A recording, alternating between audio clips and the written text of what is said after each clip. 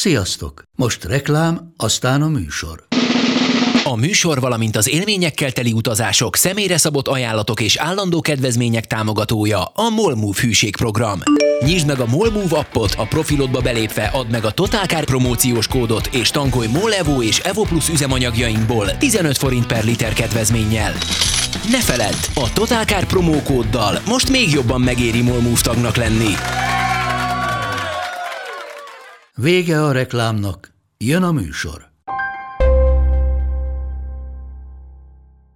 Sziasztok, drága hallgatók! Ez itt az Égéstér, benne Kun János kommunikációs koordinátor és Kis Dávid elnök a Formula Student sorozatból, és ezúton is elnézést kérek, hogy fölcseréltem a sorrendet, hiszen biztos az elnökkel kellett volna kezdeni, és most az van, hogy a protokolláris vétség miatt valójában már annyira mélyről kezdjük ezt a beszélgetést. Hát már megyünk is haza. Igen, nagyon szigorúan kezelitek ezeket a titulusokat? Dávid, mindenképpen. Csak az El Presidente megnevezésre hallgat. Meg mintha az automatikus aláírásodban még valami Member of the Board is lett volna.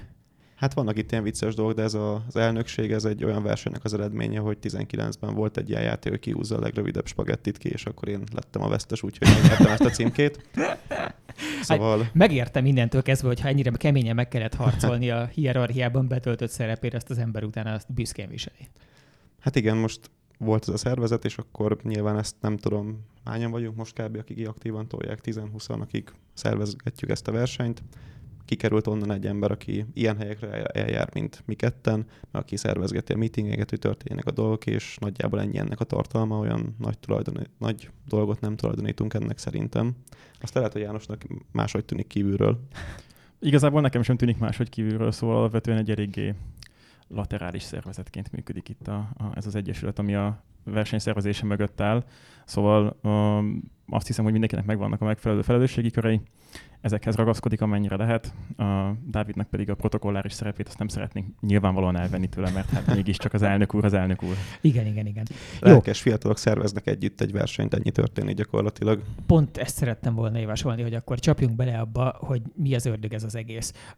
Annyi hátteret adok a hallgatóknak, hogy ugye a Totalcar szerkesztőségében alapvetően autózással fertőzött emberek dolgoznak nagyobb részt, és a beszélgetésünk közvetlen előzménye az, hogy Sturcanti kollégánk lángoló tekintettel emlegette, hogy ez élete elképzelhető legjobb élménye. Tehát, hogy nem tud annál jobbat elképzelni, mint ami egy Formula Studentes autóban történhet valakivel, és hogy milyen rohadt jó lenne most már így beszélgetni. És mi időnként ugye különböző érintőleges módon foglalkoztunk már a Formula Studenttel, de nem elvárás az Égéstér hallgatók felé, még a rutinosakkal szemben sem, hogy feltétlenül most így álmukból fölébreszt, vagy autóvezetés közben el tudják mesélni, hogy mi az ördög ez. Mondjátok el, hogy mi az ördög ez, és kezdjük abból az irányból, ahonnan szexi. Tehát, hogy szerintem a tárgy felől. Én így fétis tárgyként, ehhez kiinduló pontként az autót ajánlanám, és akkor utána onnan átfolyhatunk a versenyben, meg az egészben. Hát szerencsére nem csak a Totalcar szerkesztősége áll olyan emberekből, akik be vannak oltva teljesen az autózásra, hanem azért a Formula Student is nagy részt ilyen embereket gyűjt össze. Ugye ez egy mérnökverseny, ami önmagában nem biztos, hogy annyira szexi lenne, de ahogy belevisszük a versenyautóépítést, mint végcélt, onnantól fogva végtelenül szexi.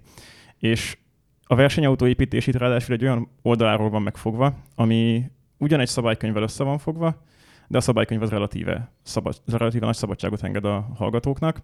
Tehát a formula az itt ilyen esetben nem úgy elképzelendő, mint a Formula 1 formulája, ami egy ilyen végtelenül bonyolultságú és mindent milliméterre specifikáló dolog, és még abban is egyébként időnként lehet találni egy jó dupla diffúzornak való lyukat például. Pontosan, hát itt formula annyit jelent, hogy ez egy együléses nyitott kerekű versenyautó kell, hogy legyen.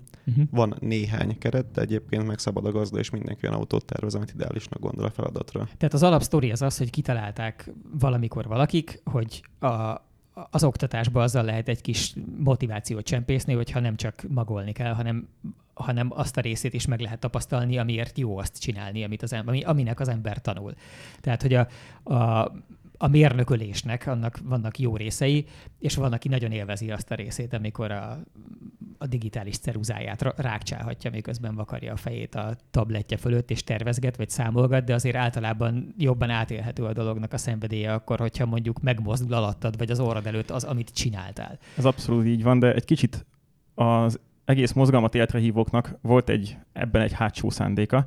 Ugye ezzel lehetett nagyon szexin adni az egyetemeknek, illetve a hallgatóknak, viszont közben meg ezt a mozgalmat azért nagyrészt olyan emberek hozták létre, akik már az iparban tapasztaltak voltak, és tudták azt, hogy ha egy ilyen feladatot adnak a hallgatóknak, akkor azok, akik ebben részt vettek, azok utána sokkal inkább készen lesznek a munkaerőpiacra. Nem lesznek teljesen hülyék, igen, mert csináltak életükben először legalább egyszer garantáltan csináltak valamit. Igen, mi próbáltunk diplomatikusak lenni, de van egy ilyen probléma, aki az egyetemről kiesik, vagy elvégzi azt, az nem feltétlenül rendelkezik megfelelő gyakorlati tudással is. Lehet, hogy nagyon sok mindent megtanult, lehet, hogy úgy ülte végig azt a 4-5-6 évet, hogy egyébként passzív elszenvedő volt az egyetemnek. És ezt ti ismertek egyébként ilyen embert? Akár név nélkül, de bevallhatjátok, hogyha ti is ilyenek vagytok. Én találkoztam már, én nem szeretném megmondani, hogy kicsoda, micsoda, de hogy én találkoztam olyan mérnökkel, aki egyértelműen nagyon okos volt, és a maga területével tök jól boldogult, de érződött rajta az, hogy gyakorlatias típusú műszaki tapasztalata relatíve kevés van, és tök jó volt vele dolgozni ettől még, tehát minden tök frankó, de hogy megvolt,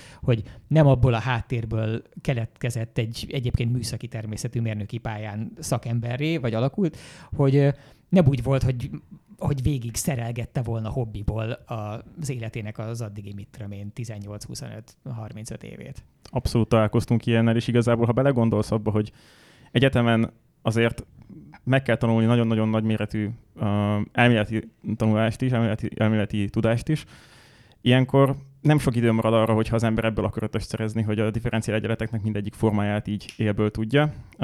Viszont, hogyha egy kicsit ebből visszaveszünk, és ezt mondjuk megpróbáljuk arra átültetni, hogy differenciál egyenletekkel hogy lehet leírni egy önvezető autónak a mozgását, akkor ebből rögtön lesz egy gyakorlati tapasztalata is.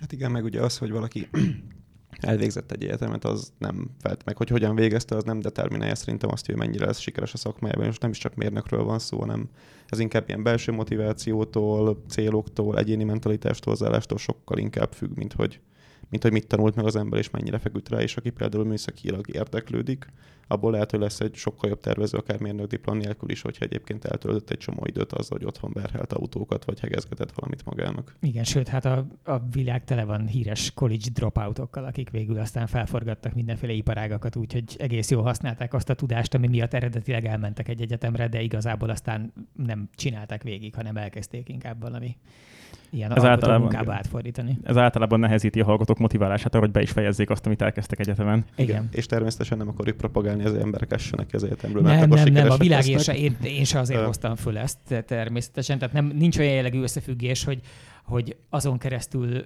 lehet felgyorsítani a szakmai előmenetelt, hogy valaki katapultálna az egyetemről, de kétségtelen tény, hogy mindegyikre van példa. Az esetek 1/1000-ében lehet, hogy működik, de igen, gyakorlatban általában nem.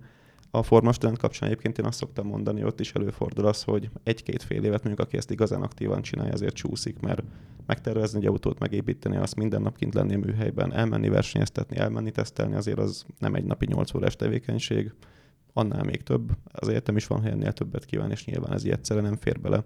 Viszont aki emiatt csúszik, az szerintem másba fektette az idejét, és emiatt ő egy komplexebb, jobb tudást tud szerezni, úgyhogy szerintem megéri 1-2 fél évet erre áldozni, hogyha úgy alakul. Ha valaki meg tud csinálni egyben, akkor az tök jó, meg gratulálunk hozzá, de az tényleg kemény munka.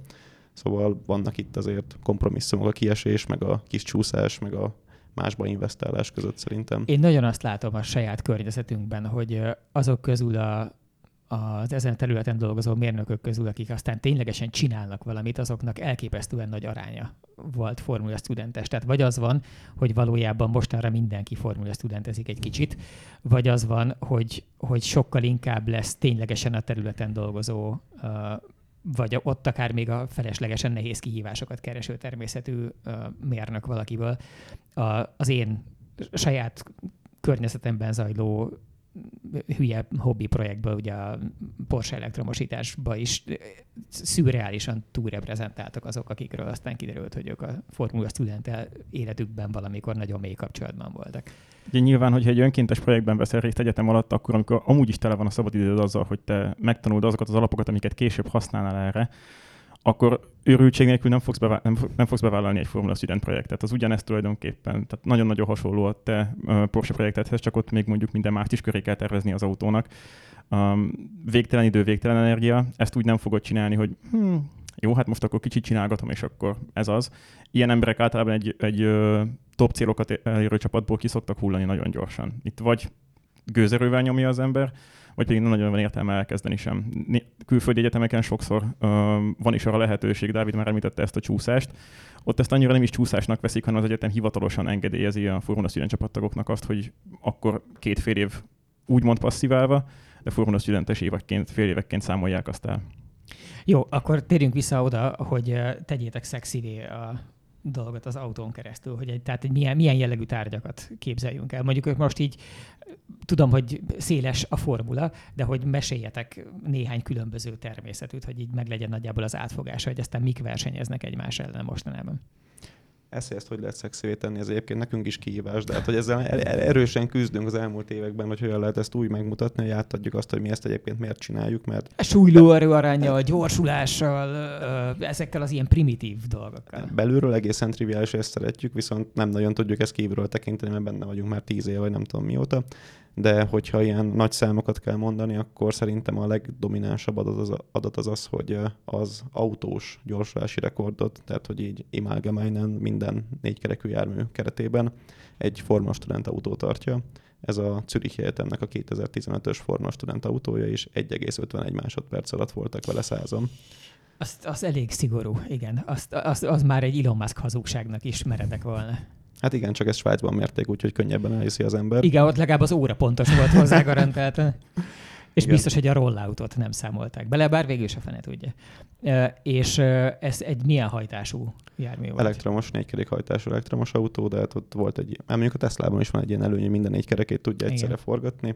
De itt mondjuk még voltak szárnyak, meg leszorító, meg az is sokat segíti az egész autó a 150 kilótokkal vonóval. Úristen, igen, azt hiszem, az segít nagyon sokat. És a 150 kilós autóba egy aranyhörcsögöt ültettek, vagy nem is feltétel, hogy vezesse valaki, hanem elég, ha az autó gyorsul fel?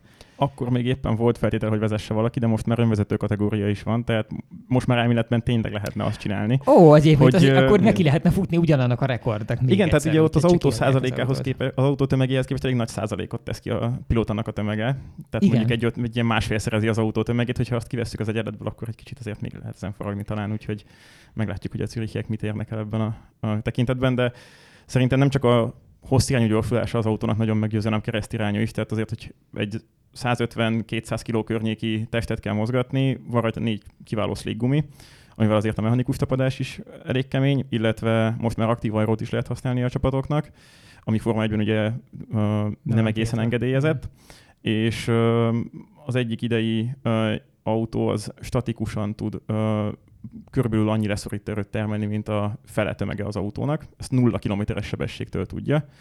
Úgyhogy a keresztgyorsulása az ilyen 3G környékén alakul, 3-4G környékén alakul az ilyen autóknak. Hát az megint az van, hogy az egy nagyon tisztességes, tehát az egy bőven a Forma 1-hez mérhető szám. Nyilván a Forma 1-nél is, meg nálatok is az van, hogy az nagyon azon múlik, hogy mennyire gyors kanyarban mérjük, mert minél nagyobb tempó van hozzá, annál több leszorító erő van, és annál nagyobb keresztgyorsulást lehet csinálni, de hogy ha már lényegében az ilyen belátható, tehát a 100 környéki tempónál is érdemi leszorító erőtök van, akkor abból Sőt, tehát a 100 környéki tempó az már a végsebességen ezeknek az autóknak. Mert nagyon szűk a pálya. Igen, tehát 3 méter széles, max. 75 méteres egyenes lehet bennük, úgyhogy inkább 50 km/s sebességre optimalizálják ezeket az autókat így aero szempontjából. Ezért van az, hogy az avatatlan szemnek és olyan furcsa. És iszonyatos méretű szárnyakat lehet így aztán használni. Abszolút, hogy az autó aránya ilyen furcsa, hogyha ránézel, mert a szárny az gyakorlatilag 2-szer akkora, mint az autó maga.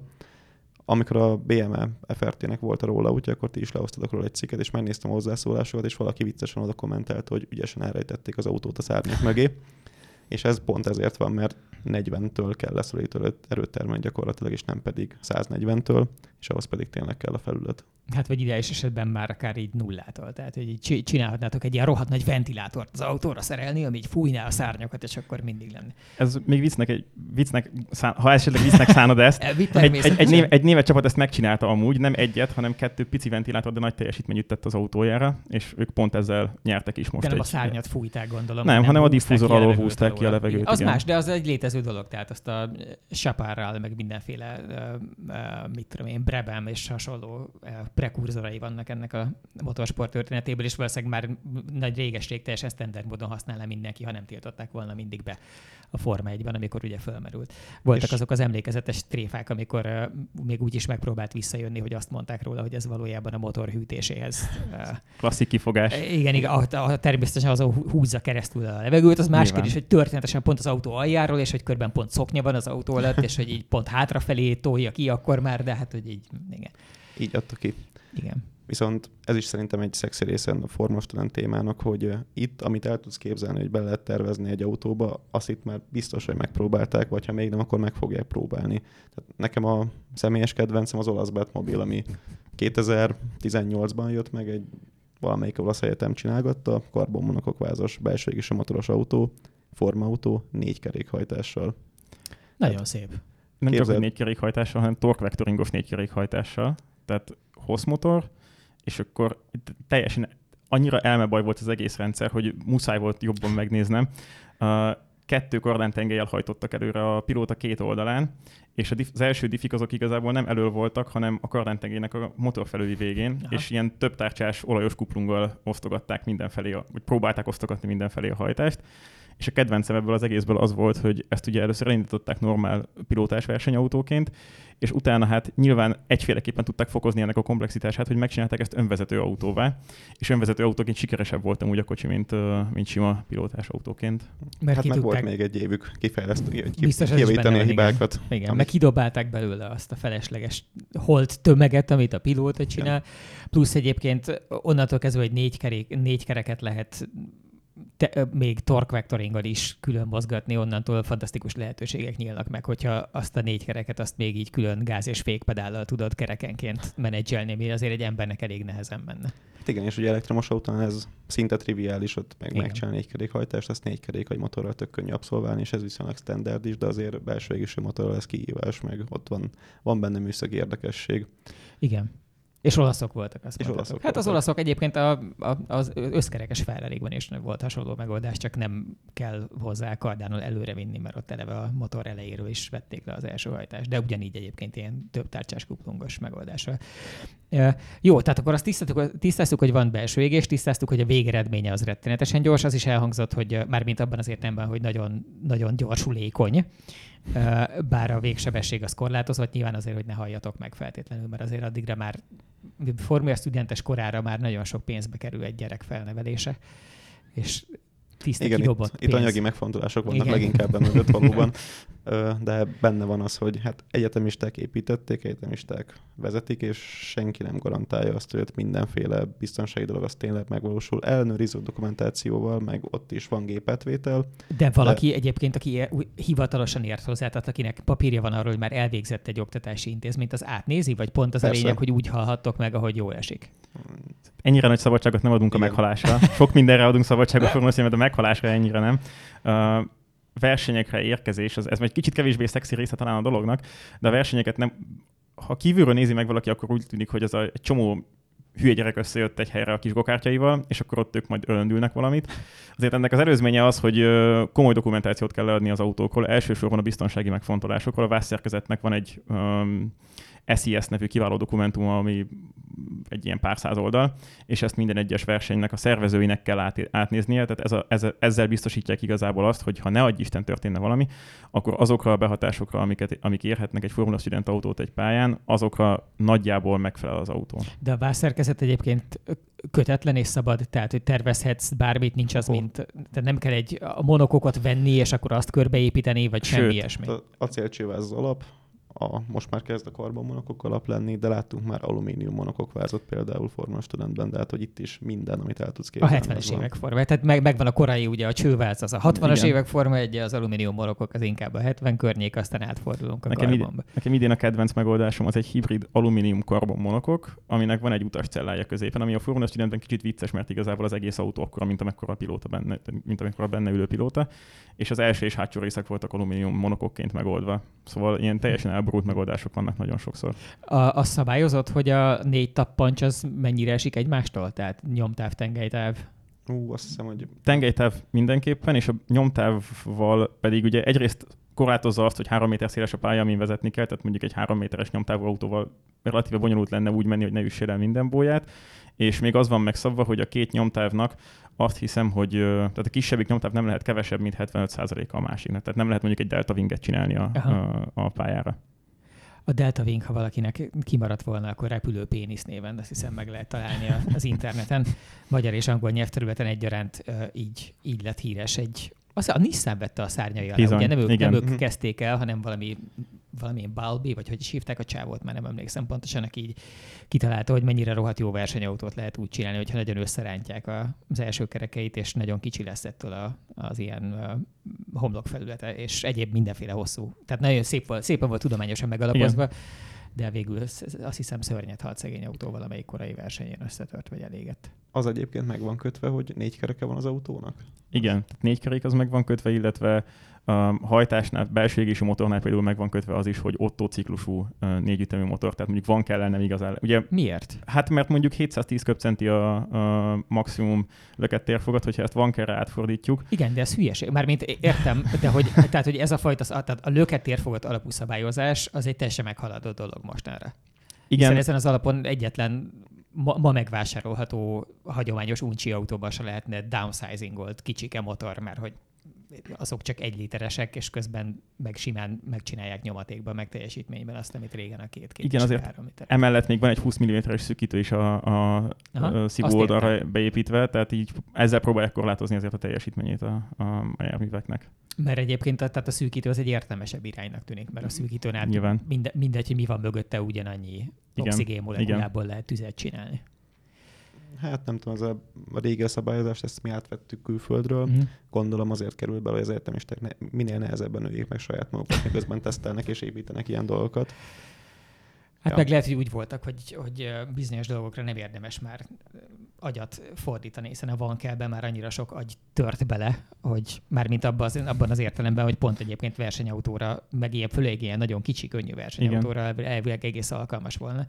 Csak nagyon nehéz átültetni a gyakorlatba aztán, mert hiszen hosszú távon nem működik semmiben.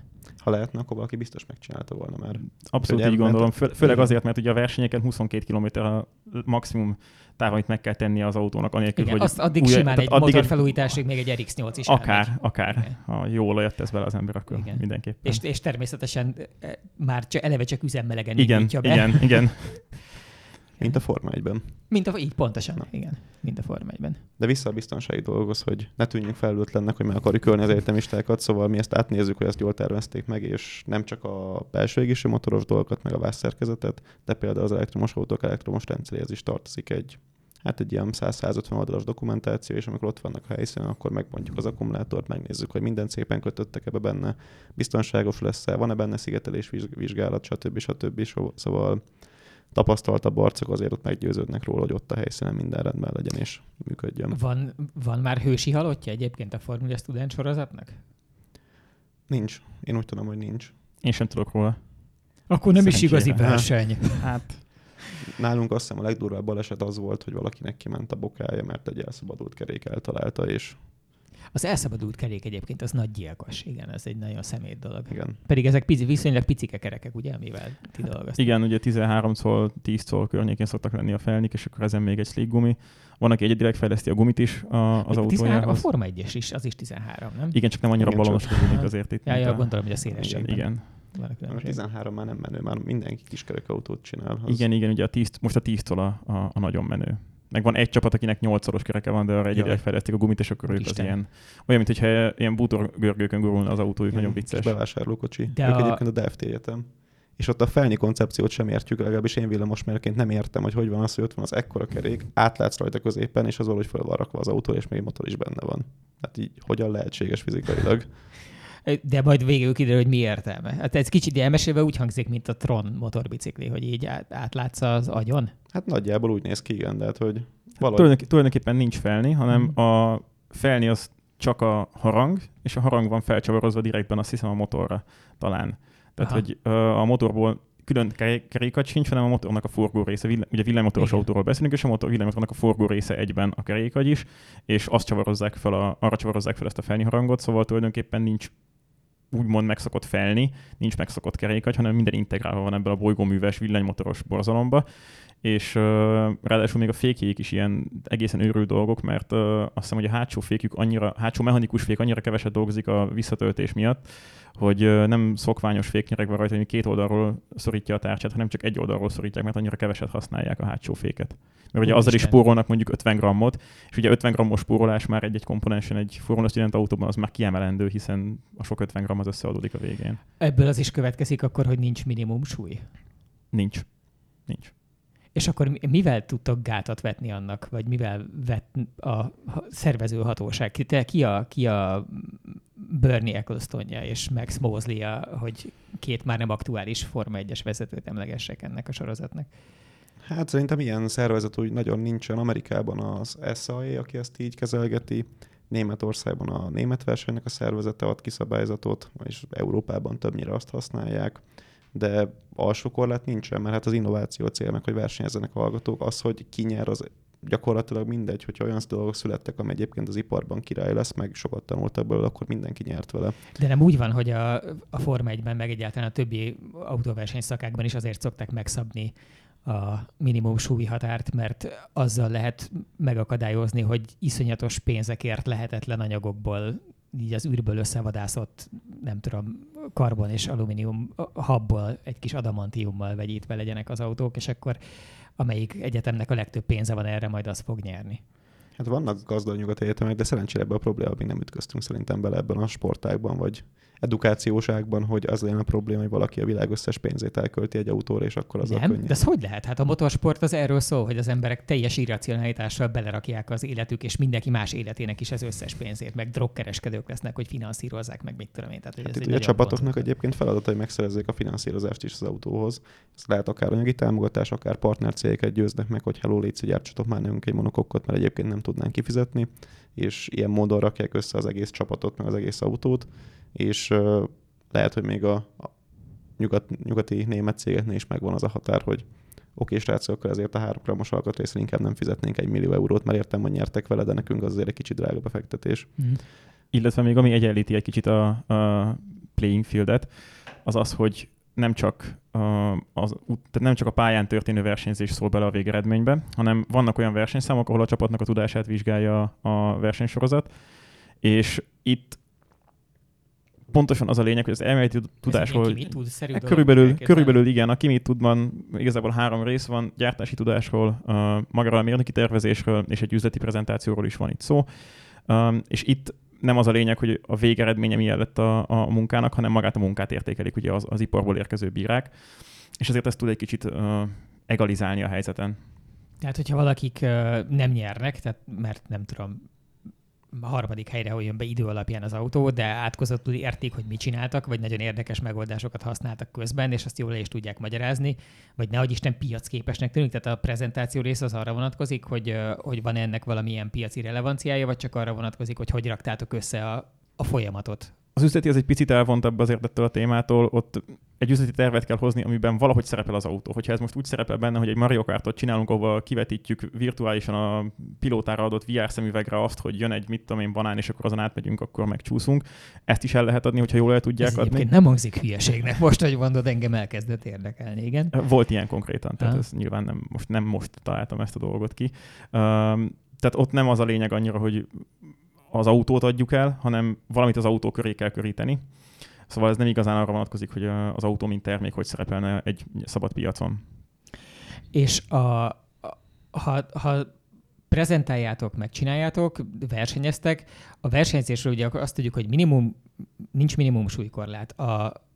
A szárnyak mennyisége, mérete, felülete, kiterjedése az valahol meghatározott? Méretük valamennyire, igen. Első szárnak nincsen szélességi korlátja például, pontosan a pályaszélesség miatt, igen, de azon kívül ami azért... a 3 méterben. Igen. De a 3 méter azt úgy kell elképzelni, hogy ez egy függőleges falu cső elméletben, vagy az van, hogyha kiemeled a bóják magassága fölé, akkor igazából egy ilyen Boeing 737 szárnyat is kitárhatsz. Még ilyennel nem találkoztunk, de azt hiszem, hogy talán volt is ilyen regisztrációs kvízkérdés, hogy lehetett-e ilyen szárnyat csinálni. Azt hiszem, hogy elméletben nem tiltja semmi. Ez azért érdekes, mert szintén ugye a Forma 1 korai aerodinamikai kísérleteinek a korszakában a teljesen bevett dolog volt, hogy megpróbálták magasra tenni a szárnyat, mert keresték, hogy hol működik jól, meg hol zavar bele keveset az előtte haladó autó például. Meg a másik, ami rohadt érdekes volt, és nem tudom, hogy nálatok csinálja valaki, és ugye a Forma 1-ben azt úgy tudom, hogy most már nagyon régen nem szabad, hogy valójában tapadásrealizálás szempontjából sokkal jobb, meg egyáltalán így futómű, meg tömegmenedzsment szempontból sokkal jobb megoldás, hogyha a szárnyat azt a lehetőség szerint a kerekekhez próbálod minél közelebb. Tehát ugye a rugózott oldalra, illetve a rugózatlan oldalra próbálod rakni, és nem pedig a karosszériát nyomod vele lefelé, hanem egyből egy ideális világban a csonkáványokat tolhatnád lefelé, és akkor az milyen rohadt jó mindenkinek. És ez például ér a Formula Studentben? Ez abszolút ér. Volt is, aki csinált ilyet, tehát hogy ez sok dilemma volt a között, hogy most akkor a rugózatlan vagy a rugózott szárny, tehát a karosszérián rögzített, vagy pedig a kvázi futóműre rögzített szárny az, ami jobban beválik.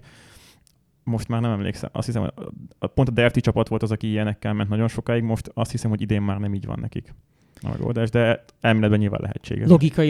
Logikailag mindenképpen előnyösebbnek tűnik az, amit nem véletlenül nem szabad a Forma 1-ben, csak nyilván nagyon nehéz megvalósítani, úgyhogy ez egy stabil és klassz dolog legyen, és ne szakadjon le. Itt legalább nem merül föl az, ami a Forma 1-ben fölmerül, hogyha leszakad, akkor leviszi a fejét a mögötted jövőnek, mert egyszerre nincs test elleni küzdelem, hanem ezek ilyen időfutamok. Az nincs, de több autó az néha megy egyszerre a pályán. Ott van például az Endurance utolsó versenyszám 22 km pilóta cserével.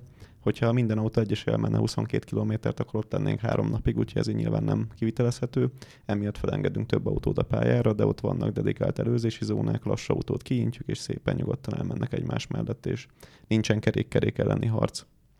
Mennyit fejlődött a Formula Student nem projektként, hanem megint csak így a dolog szexi oldaláról nézve. Tehát, hogy megvan tudtok arról valamilyen hozzávetőleges statisztikát, nem kell konkrétan feltétlenül, hogy amikor ez az egész elkezdődött, és a mostani autók között milyen látható vagy mérhető különbség van?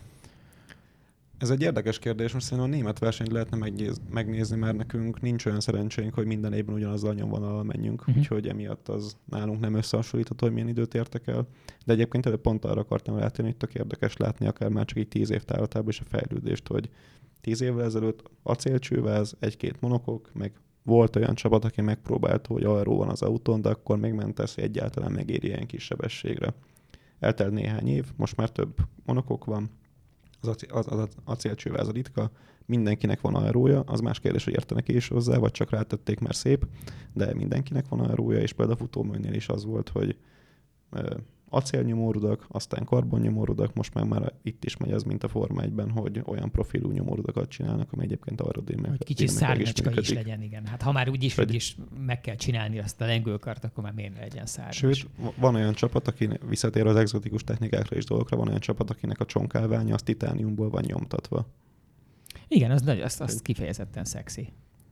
Úgyhogy ilyen dolgok is előfordulnak. Manapság a rakéta a hajtómű fúvókát is nagyszerűen lehet készíteni. És a mostani versennyel kapcsolatban mit lehet tudni, hogy ez mikor lesz, és hányadán álltok a szervezésével? Hát az, hogy hányadán állunk, az belső információ, maradjunk annyiban. Ilyenkor csak annyit kell mondani, de minden hogy rendben az elvárásoknak minden rendben van, természetesen. Az elvárásoknak megfelelően, ami egyenértékű, a jeges félelem markol az összehúzott seggünkbe minden pillanatban. Smooth sailing. Smooth sailing, igen. És augusztus 7-11 Hungaroring. Most helyszínt váltottunk, idén most először leszünk Hungaroringen, úgyhogy elvittük a versenyt egy versenypályára. Euroringen már egyszer voltunk korábban, úgyhogy nagyon kíváncsian várjuk. Korábban volt egy kis felkészítő versenyünk, az június vége felé volt, és akkor már kipróbáltuk a helyszínt, a visszajelzések is nagyon jók voltak. A Hungaroringen is nagyon szeretnek minket, úgyhogy úgy gondoltuk, hogy ez most egy égben köttetett frigy, és akkor ezt vigyük tovább, és próbáljuk meg a nagy versenyt is ezen a pályán.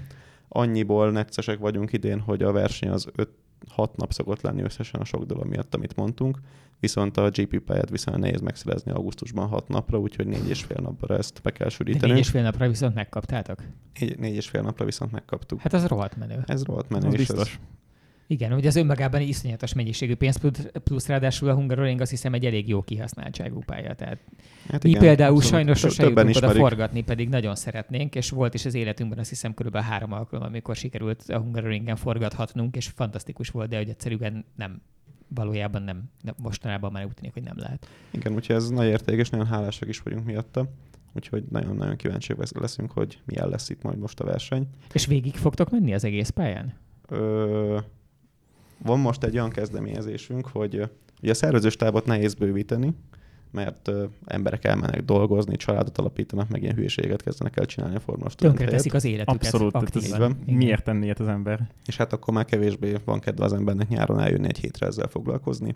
Viszont idén megszólítjuk a volt csapattagokat, meg a nagyöregeket, azzal, hogy elhívjuk őket, hogy hozzák el a régi autót az elmúlt évekből, és erre a motiváció az az, hogy leszerveztük, az egyik délután lehet menni a nagypályán Formula Student autóval nekik, akik hoznak régi autót. Tehát csináltok tulajdonképpen egy historic Formula Studentet. Így van. Körülbelül így van. így, igen. Egy kis fun drive. Emellett azért nyilván a normál verseny az kicsit beláthatóbb területben fog történni, mint a teljes pálya, de bízunk benne, hogy ezzel azért a régiek kicsit jobban motiváltak lesznek arra, hogy előkoporják az autókat a valami sufni mélyéből, és sikerüljön életet lehelni beléjük. És tele fogjátok lassítózni, vagy igazából így akkor nekiereszthetik, és így végig döröghetnek a célegyenesen? Hát ezen a mókás versenyen ezen nekiereszthetik, hogyha szeretnék. Majd szólunk, hogy hozzák a hosszú áttételt, mert azért, hogyha leforog az autó 30 méter után 110-en, akkor elég unalmas lesz a célegyenes. De ugye ekkora kanyarokban igazából tulajdonképpen 30 méter után fék nélkül teljesen végig lehetne menni a pályán egy ilyen autóval, szóval az annyira nagy kihívást nem jelentene. Hát de mondjuk az a része, hogy bent tartsad az agyadat a fejedben, és ne folyjon ki a füleiden, az jelent kihívást. Lehet, ilyen igen. mechanikai tapadás. Mert azért 3-4 gét, akár csak egy... Tehát a Hungaroringen azért van viszonylag sok kanyar, és a viszonylag sok kanyarnak ugye csak nagyon kicsi része gyors, de nálatok már, ami egyébként a normális autóknak lassú kanyar, az is egy rohadt gyors kanyar. Persze. Hát szerintem tényleg végig lehetne menni padlógázon Biztos. Formula Student autóval. És egyébként a versenyszervezésnek a legnagyobb kihívása az volt Hungaroring kapcsán, hogy hova tegyük a versenypályánkat. És az így meglepően hangzik, hogy elmész egy versenypályára, és nem fér el a te versenypályád, mert hogy maga a ring az túl nagy, az ott lévő kartpályák túl kicsik. Nekünk meg egy kb. 1 kilométer hosszú, 3 méter széles, sok kanyaros kis pályát kellett kiraknunk. Úgyhogy most így a egyes kanyar, bukótér, meg a célegyenes vége, meg ilyesmi dolgokból van kirakosgatva. Meglátjuk, hogy működik, várjuk a visszajelzéseket, de volt olyan elképzelésünk is, hogy a célegyenes megkerüljük körbe, és akkor a célegyenesen átmegyünk, egyes kanyar, kettes kanyarból át az utolsó kanyarokba, és akkor ott valahogy, mint kb. A Szilveszter rally, de az sajnos nem ment át, úgyhogy most az egyes kanyarban leszünk. Gondolom most akkor viszonylag be vagytok sózva. Lehet tudni arról, hogy hány csapat lesz? Igen, összesen 84-en regisztráltak, tehát 84 csapatot várunk körülbelül. Ez hány ország? Van erről így fejből? Szerintem Közel 10-20 biztosan, tehát leginkább európai csapatok azért, de azt hiszem, hogy Indiából is voltak, akik regisztráltak. Úgyhogy igen, de ők sajnos nem tudnak eljönni, sajnos mert idén. újra támad a pandémia. Aha. Igen. Viszont ha már szexiség, akkor azt 80-ért tegyük kontextusba, hogy összesen 400 csapat jelentkezett a versenyünkre, és mi 84 helyet hirdettünk meg, de hát ezért lett 84. Tavasszal télen volt egy kvíz, amivel rangsoroltuk a csapatokat, és így kiosztottuk azt a 84 helyet. De egyébként világszinten ennyi csapat van, és ebben Európában Németország jár az ére, mert csak Németországban van 80 vagy 100 csapat. Tehát ott gyakorlatilag minden műszaki egyetemnek, főiskolának van Formula Student csapata, és ez az alapvetés. És csak műszaki felsőoktatási intézménynek lehet, vagy a bölcsészkar is indíthatna Formula Student csapatot, ha akarna? Részünkről annyi az elvárás, hogy legyenek a csapattagok egyetemi hallgatók, úgyhogy nyugodtan. Azért ebben én érzek egy elég jó lehetőséget. Piacira is meg kell találni ebben is. Igen. Milyen szép, elegáns gesztus lenne, hogyha sikerülne valakinek mondjuk a klasszika filológia irányból egy nagyot mutatni. Biztos jönnének újszerű ötletek, amire nem gondol az egyszerű mérnök. Igen. Vagy egyszerűen csak ugyanazokat a módszereket, de jobban alkalmazni. Tehát nincsenek ilyen megkötések, hogy valakinek feltétlenül abban kell a legjobbnak lennie, ahova felsőoktatási intézménybe jár, sőt. elég Igen. gyakran elválnak ezek egymástól. De egyébként beszéltünk el, hogy lehet ezt szexuálítani, hogy lehet jól megmutatni, és most rájöttünk egyébként Janival beszélgetve, hogy igaziból ti itt ellenségeink vagytok, mert valahogy idén sikerült parkolóparádét tenni a kis versenyünkre is, arra a hétvégére is, meg most lesz a nagy versenyen is. Úgyhogy itt érzek némi konfliktust így a közepesen vesszük csak szokon. Igen. Nagyon Azért még itt vagyunk. Igen.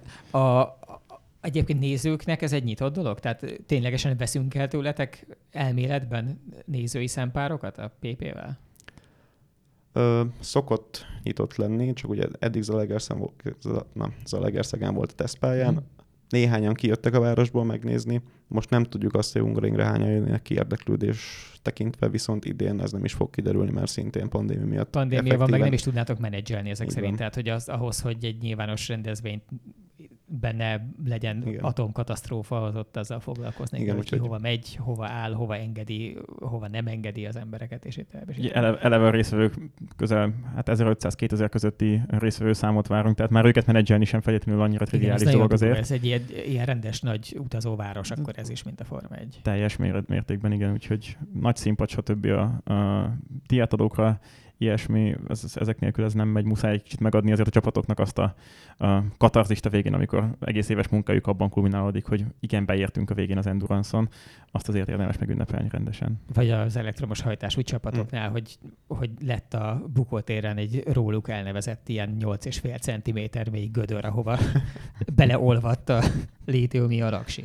Hogy ne gondoljunk rögtön a legrosszabbra. Úgyhogy idén nem vesztek el biztosan nézőt, mert hogy egyébként sem lehet sajnos látogatókat fogadni, de jövőre azért figyeljünk szerintem. Akkor igazából csak annyiban szúrunk ki veletek, hogy nem tudtok kijönni a PP-re. Igen. Tulajdonképpen igen. De egyébként idén lesz livestreaming, úgyhogy azt tudjátok nézni bárhonnan. Sőt, akár ki is lehet vetíteni. Persze. Hát azt tökre kirakhatjuk a TC-re is egyébként, de olyan livestream lesz, ami ilyen kurálatlan, hogy csak így lesznek kamerák, és akkor ott lehet nyomkodni, hogy melyiknek a képét nézed, vagy egy ilyen közvetítés jellegű, amikor valaki beszél. Dolgozunk a közvetítés jellegűn. Ha minden jól megy, és minden összejön, akkor 4 kamera, illetve kommentár is akár.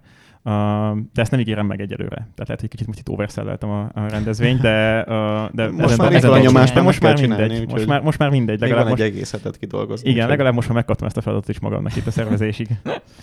Ez egyébként nagyon sokat hozzátesztett. Szerintem például a SpaceX sikerének egy jelentő, vagy nem tudom, az irányukban mutatkozó rokonszervnek az egyik nagy része az, hogy nagyon szépen transzparensen közvetítik az elcseszett kísérleteiket is, meg mindent. És ráadásul, hogy azt a részét én külön imádom, hogy mérnököt ültetnek oda műsort vezetni, és nem az van, hogy akkor így vesznek egy bérmajmot, aki el tudja mondani azokat a paneleket, amik le vannak diktálva, hanem odaültetnek valakit, aki egyébként dolgozott azon a rakétán, ami most éppen vagy fölrepül, vagy nem, aztán majd valami lesz, és ezt ti is tökre meg tudnátok csinálni. Igen. Egyébként a SpaceX-ben ez tényleg tök zseniális, mert nem tudom, már 50-szer vagy 60-szor megcsinálták ugyanazt, és mégis én is megnézem minden alkalommal, mert tök jó. Igen, rohadt jó buli a rakéta fellövés. Igen. És egyébként visszatér a Forma Stand szexiségére, meg érzelmi involválódás volt a csapatok részéről, meg ez mekkora dolog. Jani mondta az Endurance-ot, hogy ezt végignézni, azért ott van katarzis. Láttuk már olyat, hogy például amerikai csapat versenyzett nálunk, eljöttek nem tudom hány ezer kilométert, hajón hozták hajót, ide utaztak, egyetlen egy európai versenyük voltunk, most voltak itt először, és nem ment végig az autójuk Endurance-on, úgyhogy az a csak ott a helyszínen egy 4-5 napos munka vége, hogy az Endurance az teljesül-e vagy nem. Egyébként meg nyilván az egész éves felkészülési munka megy gyakorlatilag kárba, hogyha az Endurance nem sikerül. És meg lett nagy darab férfi emberek a könnyeikkel küzdöttek, hogy most akkor mi lesz, hogy ez nem sikerül. De hát azért ezt nagyon nehéz szerintem elképzelni és áttélni, hogy milyen érzés az, amikor egy éves munkája valakinek áll vagy bukik gyakorlatilag 20 percen. Igen. Úgyhogy köszönjük, hogy visszaemlékeztetél, Dávid, ezekre a pillanataimra, amikor csapattag voltam, akkor 3 szezonos verseny első 2 szezonján sikerült kiesnünk, ezért a harmadikon egyáltalán nem volt nyomás rajtunk, hogy végigmenjünk azon az egy utolsó lehetőségen, de szerencsére ott sikerült beérnünk. Akkor és azért, amikor az felszabadult, na hát akkor én is sírtam, csak akkor éppen a szerencsére a másik oldal miatt. Igen. És ez tehát hogy van ez, hogy áll össze ez egy bajnoksággá, vagy összeáll egyáltalán, vagy ez csak egy konkrét verseny, és mi alapján döntik el akkor, hogy most a magyarországi versenyre eljönnek a 400 jelentkezőből 80 valahányan, és ezzel párhuzamosan gondolom van egy csomó másik is. Tehát nem az van, hogy idén csak Magyarországon van Formula Student. A Formula Studentnek azt szerintem egy nagy előnye és nagy egyedi faktora egyetemek közötti versenyben, hogy egyfajta pontrendszer van rá, és ezért, hogyha Amerikában versenyzel, vagy Európában versenyzel, akármelyik versenyen, teljesen összemérhetőek az eredmények, mert mindenki ugyanaz szerint a pontrendszer szerint kapja a végeredményt. Ezért nincs az amerikaiak azért egy kicsit így vastagabb ceruzával írják a saját pontjaikat, hogy a végelszámolásban az amerikai egyetemek jobban nézzenek ki, mint az európaiak, vagy ilyesmi nincsen. Erre tudnánk mondani egy eklatens példát szerintem az elmúlt évekből, ahol is a angol kollégáink egy évben úgy gondolták, hogy az angol motorsport hagyományokat azért domborítsuk ki a saját versenyünkön, és ennek az lett a folyamány, hogy a németek nem mentek el a következő szezonban. Úgyhogy van aktív visszacsatolás szerintem, ha valaki ilyennel próbálkozik. De nincs akkor egy nemzetközi ilyen döntőbírói hálózat, amelyik akkor utazna, és azt mondaná, hogy nem, igen, most jól válaszoltak a ki mit tud a srácok, de ez nem egy 11 pontos kérdés volt, csak egy 3. Hát a bírák azok különbözőek, de tehát mint mondtam, pontokat azokat elvileg ugyanúgy kell osztani, aztán nyilván a versenyeken múlik az, hogy most mennyire ragaszkodnak ennek a felségéhez, de induljunk ki abból, hogy ragaszkodnak hozzá, és akkor így össze lehet hasonlítani a kategóriánként mindegyik egyetemet egymáshoz. És a másik, ami szexiséget jelent a csapatok számára egy versenyről, az pedig az, hogy ha minél több top csapat jön a ranglista elejéről, akkor a versenynek a végszorzója ebben a komplex képletben, amiből összeáll a pontszám, az magasabb lesz, és így nagyobb súllyal szerepel az a jó vagy rossz eredményük nyilván a világranglistában, mint másnál. És ebből a szempontból milyen presztízsű verseny lesz az itteni? Hát a kedvenc évünk az 2018 volt, mert ezt a világranglistát a németek üzemeltetik, meg ők találták ki ezt a skálát, hogy melyik verseny mennyire kompetitív, és a saját skálájukon sikerült őket megvernünk, úgyhogy akkor nagyon örültünk. De egyébként ez egy relatív skála, 0-től 1-ig megy, és ilyen 0,9 fölött vagyunk azért mindig. Akkor 0,99 volt, amikor nagyon jók voltunk. De ez ugye azon múlik, hogy hány csapat jön el hozzánk, ők hogyan szerepeltek korábban, stb. Szóval ez egy viszonylag dinamikus dolog. Azért itt is megvan az, hogy mely nyugati egyetemek szoktak jól szerepelni, és mondjuk hát az a garantált, hogy még a top 15-ben benne vannak, de ejtsünk szót szerintem a magyar csapatokról is, mert azért nálunk is vannak. Nem tudom, ez a Rabona az hogy áll világranglistán, de szerintem ők se rosszul. A Győri Egyetemnek a belségési motoros csapata, ők azt hiszem, hogy 70 van. Tehát egy ilyen nagyjából 600 csapat van a belségési motoros ranglistán, abból a 70. hely környékén mozognak. A BMN-nek a villamos csapatát azt szerintem rád bízom, Dávid, mert... Ezt egyszer ezen gondolkoztam, és akkor sem emlékeztem pontosan, az biztosan tudom, hogy voltak 14-ek a világranglistán, de megkockáztatnám, hogy volt egy év, amikor 7-ek is voltak. Melyik a nagyobb mezőny? Hát most a belségési nagyobb még világranglista szempontjából, de versenyeken most már szinte 50-50 az arány a belségésű és a villamosok között. Igen, tolódik el az elektromos felé. Azért itt látni kell, hogy a világon az arányok úgy jönnek, hogy még Indiában van 250 csapat, és Indiában még többnyire a belségésű. Németországban is van, vagy 70, vagy nem is tudom. Hát ilyen 70 és 100 között, azt nem tudom pontosan, de Indiában meglepően sok van. Egyszer voltam kint a német verseny, és ott szokott lenni egy ilyen megbeszélés rendezvények között, és az indiaiak is ott voltak, és akkor mesélték, hogy hát nálunk az országban van 250 csapat, és ez a kérdés úgy jött fel, hogy egyébként ti a versenyetekre külföldi csapatokat nem hívtok, és akkor az volt válasz, hogy hát 250-en vagyunk, úgyhogy még belül is szelektálni kell, hogy ki tud eljönni. Úgyhogy meglepően sokan csinálják ezt, és ott azért inkább még a belső égésű motor az, ami dominál. És az a típusú ilyen erő átrendeződés, ami a világautó piacán, meg autógyártásában látszik, és azon belül is elsősorban mondjuk az ázsiai, tehát a kínai, meg dél-koreai nyomulás, az érződik bármennyire, vagy ott valahogy nem abban a térségben nem aktív a Formula Student? Én őszintén szóval koreai csapatról például nem tudok. Azt tudom, hogy kínaiak pont a német versenyre szoktak érkezni. Azt hiszem, hogy évente növekvő számmal. Nem tudom, hogy most az idén nyilván korlátozott lesz azért. De nagyon erős ázsiai hatást itthon nem érzékelünk talán. Japánban van még egy nagyobb ilyen konglomerátum ott az óceániai országok körül. De és ott is ugyanez szerint, tehát ott is igen, tehát teljesen ugyanez a szabályrendszer, illetve ugyanez a pontrendszer van, mint mindenhol máshol. Uh-huh. Igen, és ők is sokan vannak. Kínából láttam talán egyszer egy ilyen videót, hogy Kínában ilyen városi felvonulást csináltak az egész Formastrendben, megmutatták mindenkinek, hogy ez így van, és ilyen 200 kis autó ment a városban, hogy ilyen kis zászlócskát is tűztek rájuk, és akkor írta, hogy melyik egyetem, honnan jöttek, stb. Tök menő volt, szóval ott is tolják. Meg de aztán még nem történik azt, hogy egyszer csak megérkeznek ide egy szállító repülőgéppel, és rommá vernek mindenkit a saját pályáján. Hát ez még nem fordult elő. Mi például egyébként régiónként osztjuk be a regisztrációs listát, hogy biztosítsuk, hogy ne csak a nyugati egyetemek jöjjenek el, hanem kelet-európai csapatok is tudjanak versenyezni. Hát a keleti nyitás az egyébként is egy mostanában nagyon időszerű dolog, igen. Hát meg ilyen szempontból azért magunkat is a közép-kelet-európai régióba soroljuk, és akkor nekünk is az a jó, hogyha a nyugathoz tudjuk magunkat mérni, meg ott tényleg van verseny a kettő között. De távol-keletről szerintem egyszer volt talán csapatunk, de az nagyon ritka, hogy messziről eljönnek. Volt már Ausztráliából, volt már Brazíliából, volt már Kanadából, Amerikából. És a türk népek hogyan képviseltetik magukat? Olyan dolgokat kérdezel, ami nagyon nincs megfejtve, de hát biztos van erre valós statisztikánk, de...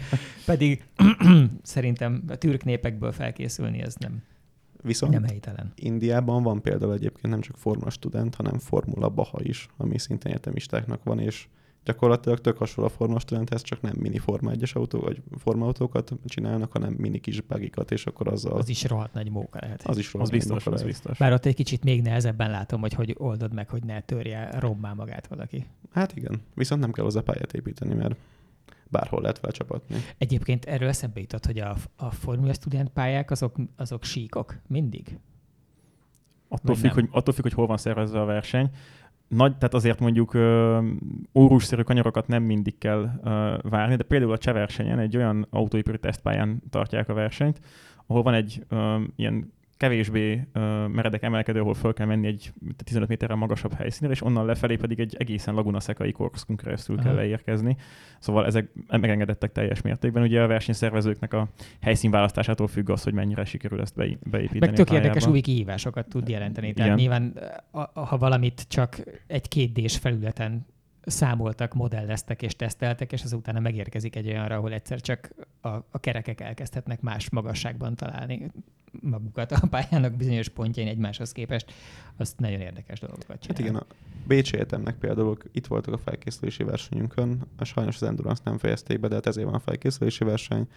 Azért nem, mert kitört az egyik kerekük, ami ilyen saját gyártású karbonfelni volt szintén, és így megkérdeztem őket, hogy mi történhetett, és azt mondták, hogy hát lehet, hogy itt nagyobb volt a tapadás, mint a tesztpályánkon, és akkor így nem derült ki, hogy nem elég erős a felni. Tehát, hogy még ilyenek is számítanak, hogy hol mennyire tapad egyáltalán a pálya. És szerencsére a tapadós, nem is azt hiszem, a tapadós pályának vajon az érdes, vagy a sima felület jobb? Nem tudom, hogy azok a slickek, amiket ti használtok, azok melyiken boldogabbak ezek közül. Jó emberre nézel éppen ezzel, de... Én villamosmérnök vagyok. Én meg arról foglalkoztam, úgyhogy... Sőt, most meg PR-ral, úgyhogy most meg aztán végképp leteszem a kezemet. Jó, hát akkor ugorjunk is, tehát de valahol máshol. Szóval akkor augusztus 8, ugye? Azt, jól emlékszem az egyik dátumra a sokból, amit mondtál. Igen, az a Ségeiben a parkolóparádéval, de egyébként 7-11. 7-től 11-ig. És magyar csapatból lesz sok? Igen, a Műszaki Egyetemről 2 csapat is fog érkezni, illetve ugye a Győri Egyetemnek a belső kisi csapata jön, és többiekkel mi a helyzet? Hát a BME Motorsport az jön, mint a belső égésű csapat szintén. Kecskemétre nem emlékszem, hogy ők most végül eljönnek-e vagy sem. Ott voltak nehézségek korábban, de most erről sincsen up-to-date információm. Ti egyetemisták vagytok? Vagy már rég nem? Milyen fiataloknak tűnünk. Ja, de még gyanús, igen. Tehát egy kicsit így érett egyetemisták azok lehetnétek. Hát szerintem pont fél lábbal vagyunk az egyetem és a munkahely között. Igen, de ez ránk specifikus. Igen, mi specifikusan mind a ketten doktorizunk, tehát emiatt még azért van közünk az egyetemhez. Én mondjuk szeretem ezt inkább úgy mondani, hogy be vagyok iratkozva a doktori képzésre, mert az aktív cselekmény az mostanában sajnos egy kicsit elmaradt. Hát már mindig Formula Student ez a rész nélkül. Egyébként tényleg, de rátapintott el a problémára. De azt akartam kérdezni, hogy akkor ezek szerint valamennyire benne maradt legalább a lábujjatok mi történik most az autós akadémia világában területre, és érzékelni valami fejvesztett irányváltást a képzésben, mert most azért nagyon sokáig úgy tűnt, még pont volt ugye egy mesterkurzusa az egyik parkolóparádén, amikor ottan érintésre került az, hogy vajon mi a helyzet a belső égésű motorok és az elektromos átállás területén, és ez volt, azt hiszem, 2 éve talán, vagy 3 éve, mindjárt megnézem, mert ez egyébként nagyon érdekel. Na mindegy, az a lényeg, hogy ott mondhatnánk, hogy a kérdésben legilletékesebbnek tűnő személynek a szájából lehetett hallani azt, hogy akkor ő hogyan látta azt, hogy ez az átállás ez mennyire zajlik le, vagy nem zajlik le, jó vagy rossz. És akkor nagyon úgy tűnt, hogy ez ilyen, angolosan azt mondanánk, hogy easy does it, de hogy egyébként az nem, tehát ráérünk arra még, igen, majd így lesz valami ezzel, de hát azért így mindennek megvan a maga helye, és azért kezeljük a dolgokat elején, és nem olyan nagyon gyors ez az elektromos átállás, mit tudom én. És most ehhez képest, ha csak az utóbbi 1-2 évnek most már nem is híreit nézzük, csak már nem az ilyen sajtónyilatkozat, meg PR szintű átrendeződésre utaló ilyen fogadkozásokat, hogy na majd akkor így állunk át 2035-től, meg 40-től, hanem a ténylegesen látható fejleményeket is, akkor azt lehet látni, hogy úgy tűnik, hogy legalábbis Európa az ezt a kérdést eldöntötte, és átlépett abba a fázisba, hogy akkor most már viszont kurva gyorsan le kéne tolni azt, hogy akkor tényleg álljunk át az elektromobilitásra, mert minél hosszabban kell párhuzamosan vinni ezeket a szálakat, pont egyébként fejlesztési oldalról nagyrészt, annál drágább és macerásabb és szarabb az egész, úgyhogy most mindenki kétségbe esetten próbálja felépíteni egyrészt a maga szakértelmét, másrészt a maga gyártóbázisait, harmadrészt a beszállítói köreit, tehát hogy iszonyatos átrendeződés zajlik minden pillanatban. És ebből a képzésben ti láttok bármit lecsapódni? Hát én a Budapesti Egyetemről tudok beszámolni, ott amikor én végeztem villamosmérnökként, akkor én voltam az egyik első névfolyam, akinek már volt kifejezetten teljesítményelektronika képzés, ami arról szólt, hogy invertert, elektromos hajtást, ilyesmit hogy kell csinálni. Megjelent akkumulátormenedzsment téma is. Korábban is volt, mint választható tárgy és ilyesmi, de nálunk már aktívan beépült a tananyagba. Önvezető rendszerekből, hát azt már kívülről néztem úgymond, de ott gyakorlatilag 1-2 év alatt kiépült egy komplett képzési program arra, hogy kell az autonóm járműveket fejleszteni, teljesen új, tényleg komplett képzési vonal a tárgyakkal, mindennel, és a 2 év az szerintem egyébként akadémiai világban egy meglepően gyors reakcióidő. Tehát alakul át a képzés, és reagál folyamatosan ezekre az új igényekre. Egyébként meg az ipar tekintve van főállású munkánk is a Formula Student mellett, hogyha nem lenne elég a PhD, és én a Knorr-nál dolgozom, és ott az a feladatunk, hogy azt találjuk, hogy majd ennek a cégnek milyen termékei lesznek, hogyha beüt az elmobilitás, úgyhogy ott is vannak ilyen kezdeményezések, és mindenki dolgozik rajta gőzerővel, hogy ez valóban meg is történjen. Az, hogy mikor, az egy másik kérdés, arra nekünk kevesebb ráhatásunk van, de megyünk ebbe az irányba valóban. Győrben is hasonló azért a tapasztalat, tehát mindenképpen ugye én nekem a Győri Egyetem a központom, hogy így mondjam, és ott is mindenképpen azért van nyitás itt a villamosítás iránt.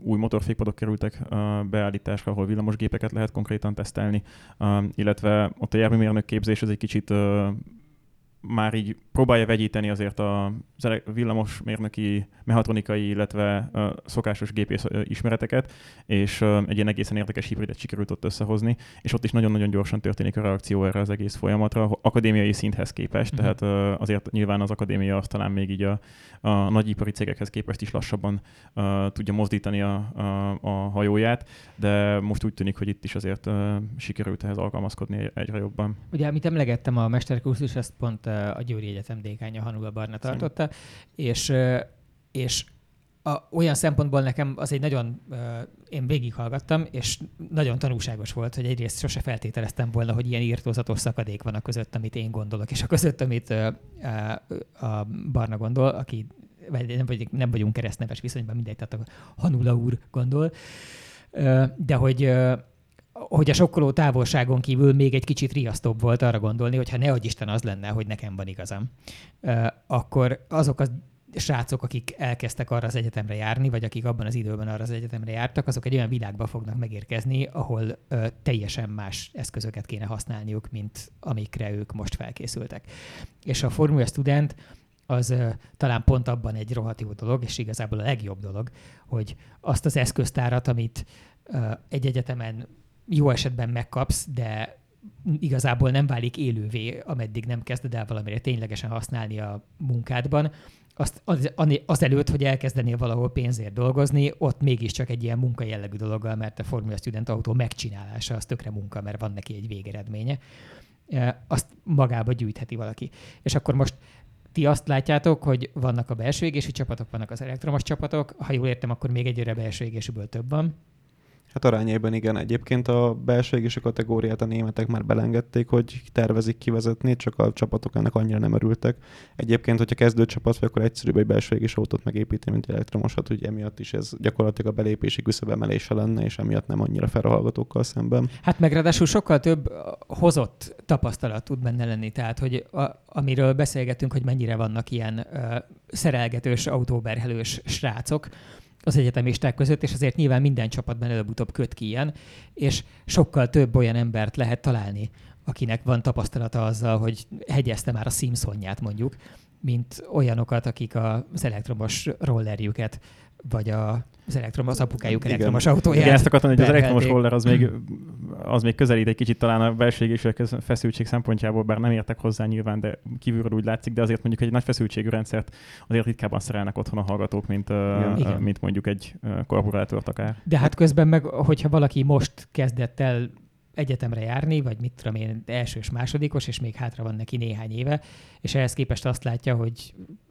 2030-35 környékétől úgy tűnik, hogy ennek teljesen harangoznak a mi régiónkban, és valószínűleg egyébként fejlesztési szempontból még annál sokkal hamarabb is, tehát a sorra jelentik be a nagy autós cégek, hogy mikortól nem fejlesztenek. Ugye az Audinak meg a Mercinek jött ki pont így az utóbbi 1-2 hétben is mind a ketten a 20-as évek közepétől azt mondják, hogy ők teljesen elengedték a belső égésfejlesztést, és hogy ehhez képest nyilván nem fognak megszűnni az ezzel kapcsolatos állások egyik pillanatra a másikra, de amikor valaki az élete következő 60 évére keres magának elfoglaltságot, meg szakmai kihívásokat, akkor praktikusabb egy olyan irányba készülni, amiről nem tudjuk fixen, hogy nem lesz. Hát igen, és ilyen jellegű nyomás van is, mert a Formula Student is, meg a maga a verseny is, meg a csapatok is támogatásból léteznek, és nyilván ezek az autóipari cégek a fő támogatók, és hogyha ők nem honorálják a belső égési motoros fejlesztéseket, mert nem éri meg nekik abba fektetni, akkor nyilván ki fog vérezni a kategória.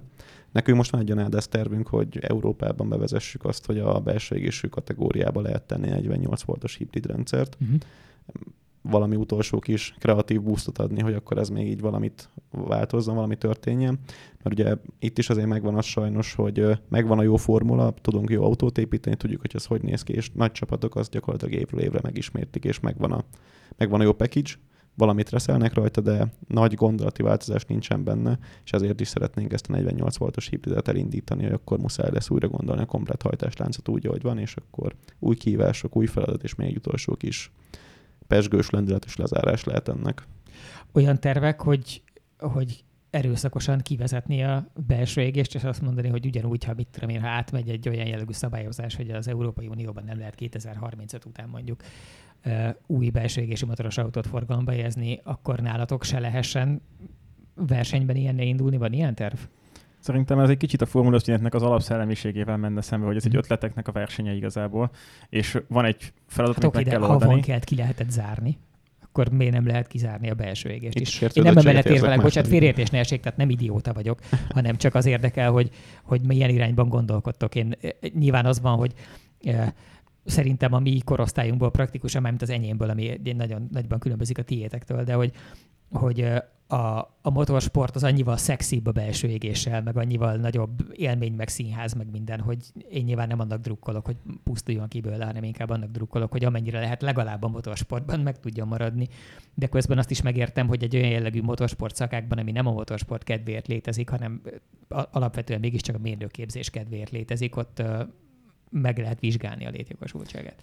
Én, ahogy látom most a helyzetet, szerintem előbb fog megszűnni, ahogy Dávid is említette az előbb ezt a cégeknek a támogatását. Szerintem előbb fog megszűnni a cégek támogatása a belső égésű motoros csapatok felé, mint hogy a Formula Student azt mondaná, hogy akkor most innentől tilos belső égésű motoros autót gyártani. Sajnos ez a helyzet szerintem.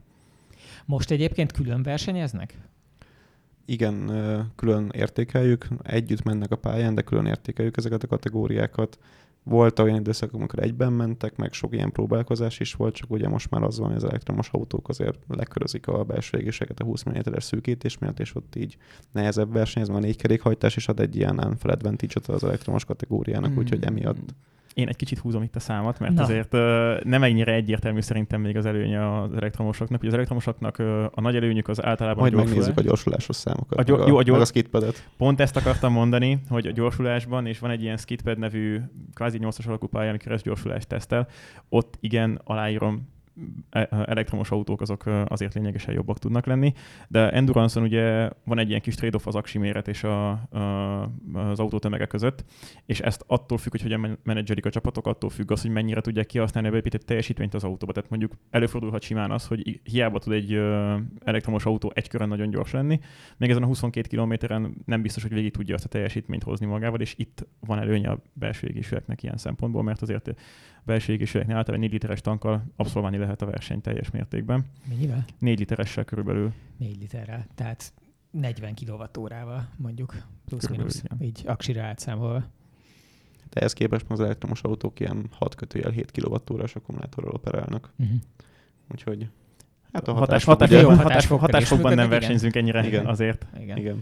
De egyébként ez valóban érdekes látni, hogy ugye van egy időmérő, amikor erezdel a haja mindenki nyomja, amilyen csövön kifér, és az autó, ami gyakorlatilag pályarekordot ment előző nap, az másnap az Endurance-on gyökkettővel köröz körbe-körbe, mert vigyázni kell az energiatartalommal, meg a fogyasztással, hogy végigmenjenek Endurance-on. Úgyhogy vannak itt ilyen trade-offok valóban. De majd azért is nagyon klassz, hogy ezt csináljátok, mert akkor lehet látni, hogy évről évre hogyan sikerül ugyanabba a tömegbe, meg fizikai térbe egyre több aksi kapacitást belapátolni. Hát egyébként ez is nagyon durván látszik, de hát az elektromos autók 11 környékén nem voltak szerintem 300 kg, 250-300 kg volt kb.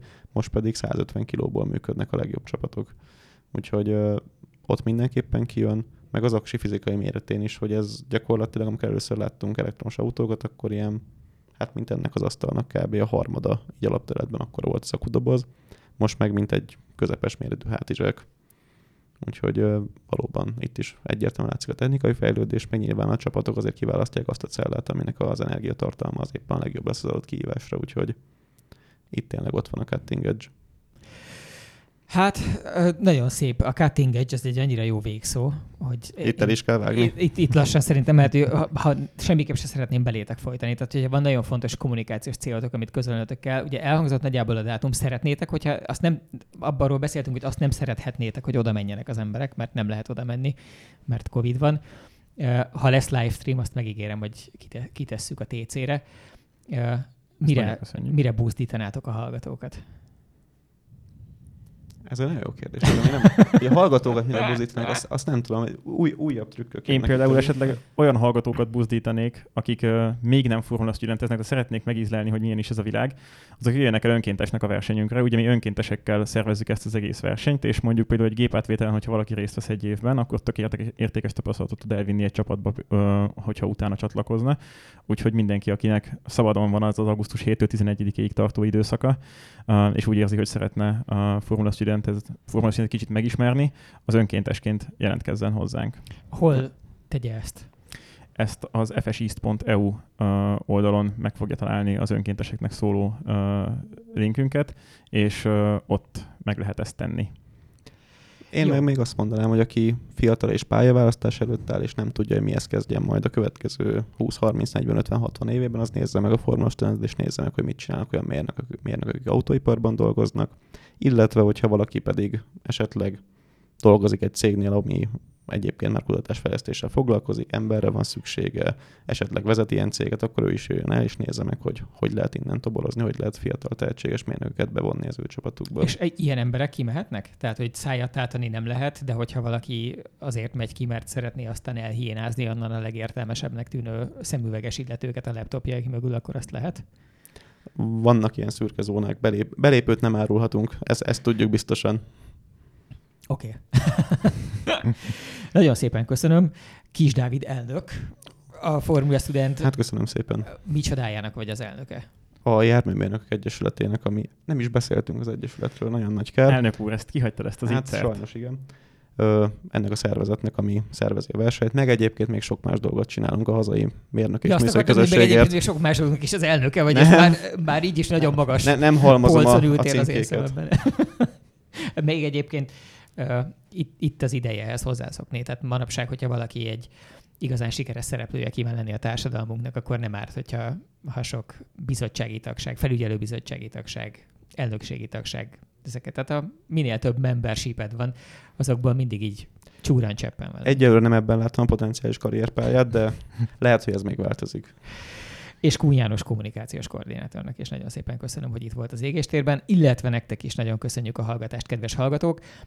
Nézzétek majd rá a Formula Studentes dolgokra, mert átkozottul mókásak maguk a tárgyak is, meg tényleg rettenetes tempót tudnak a maguk szűk körülményei között. Tehát, hogy ezt nagyjából úgy kell elképzelni, mint egy ilyen nagyon high-tech gokártot, nagyon nagy fürtnyi jalapeñóval a seggében, tehát nagyon látványos. Egyébként a Mielis Norbi próbálta ki az FRT-nek az új autóját, amikor azt bemutatták, és a Norbi mondta azt, hogy ő még nem ült olyan autóval, ami így gyorsult. Igen. Úgyhogy az azért jelent valamit szerintem. Bizony, igen, pedig őt nem ijeszti meg a sebesség. Nos, köszi szépen, ez volt az Égéstér a július 30-a környéki kiadása, és találkozunk egy hét múlva ismét. Szevasztok! A műsor a Béton partnere.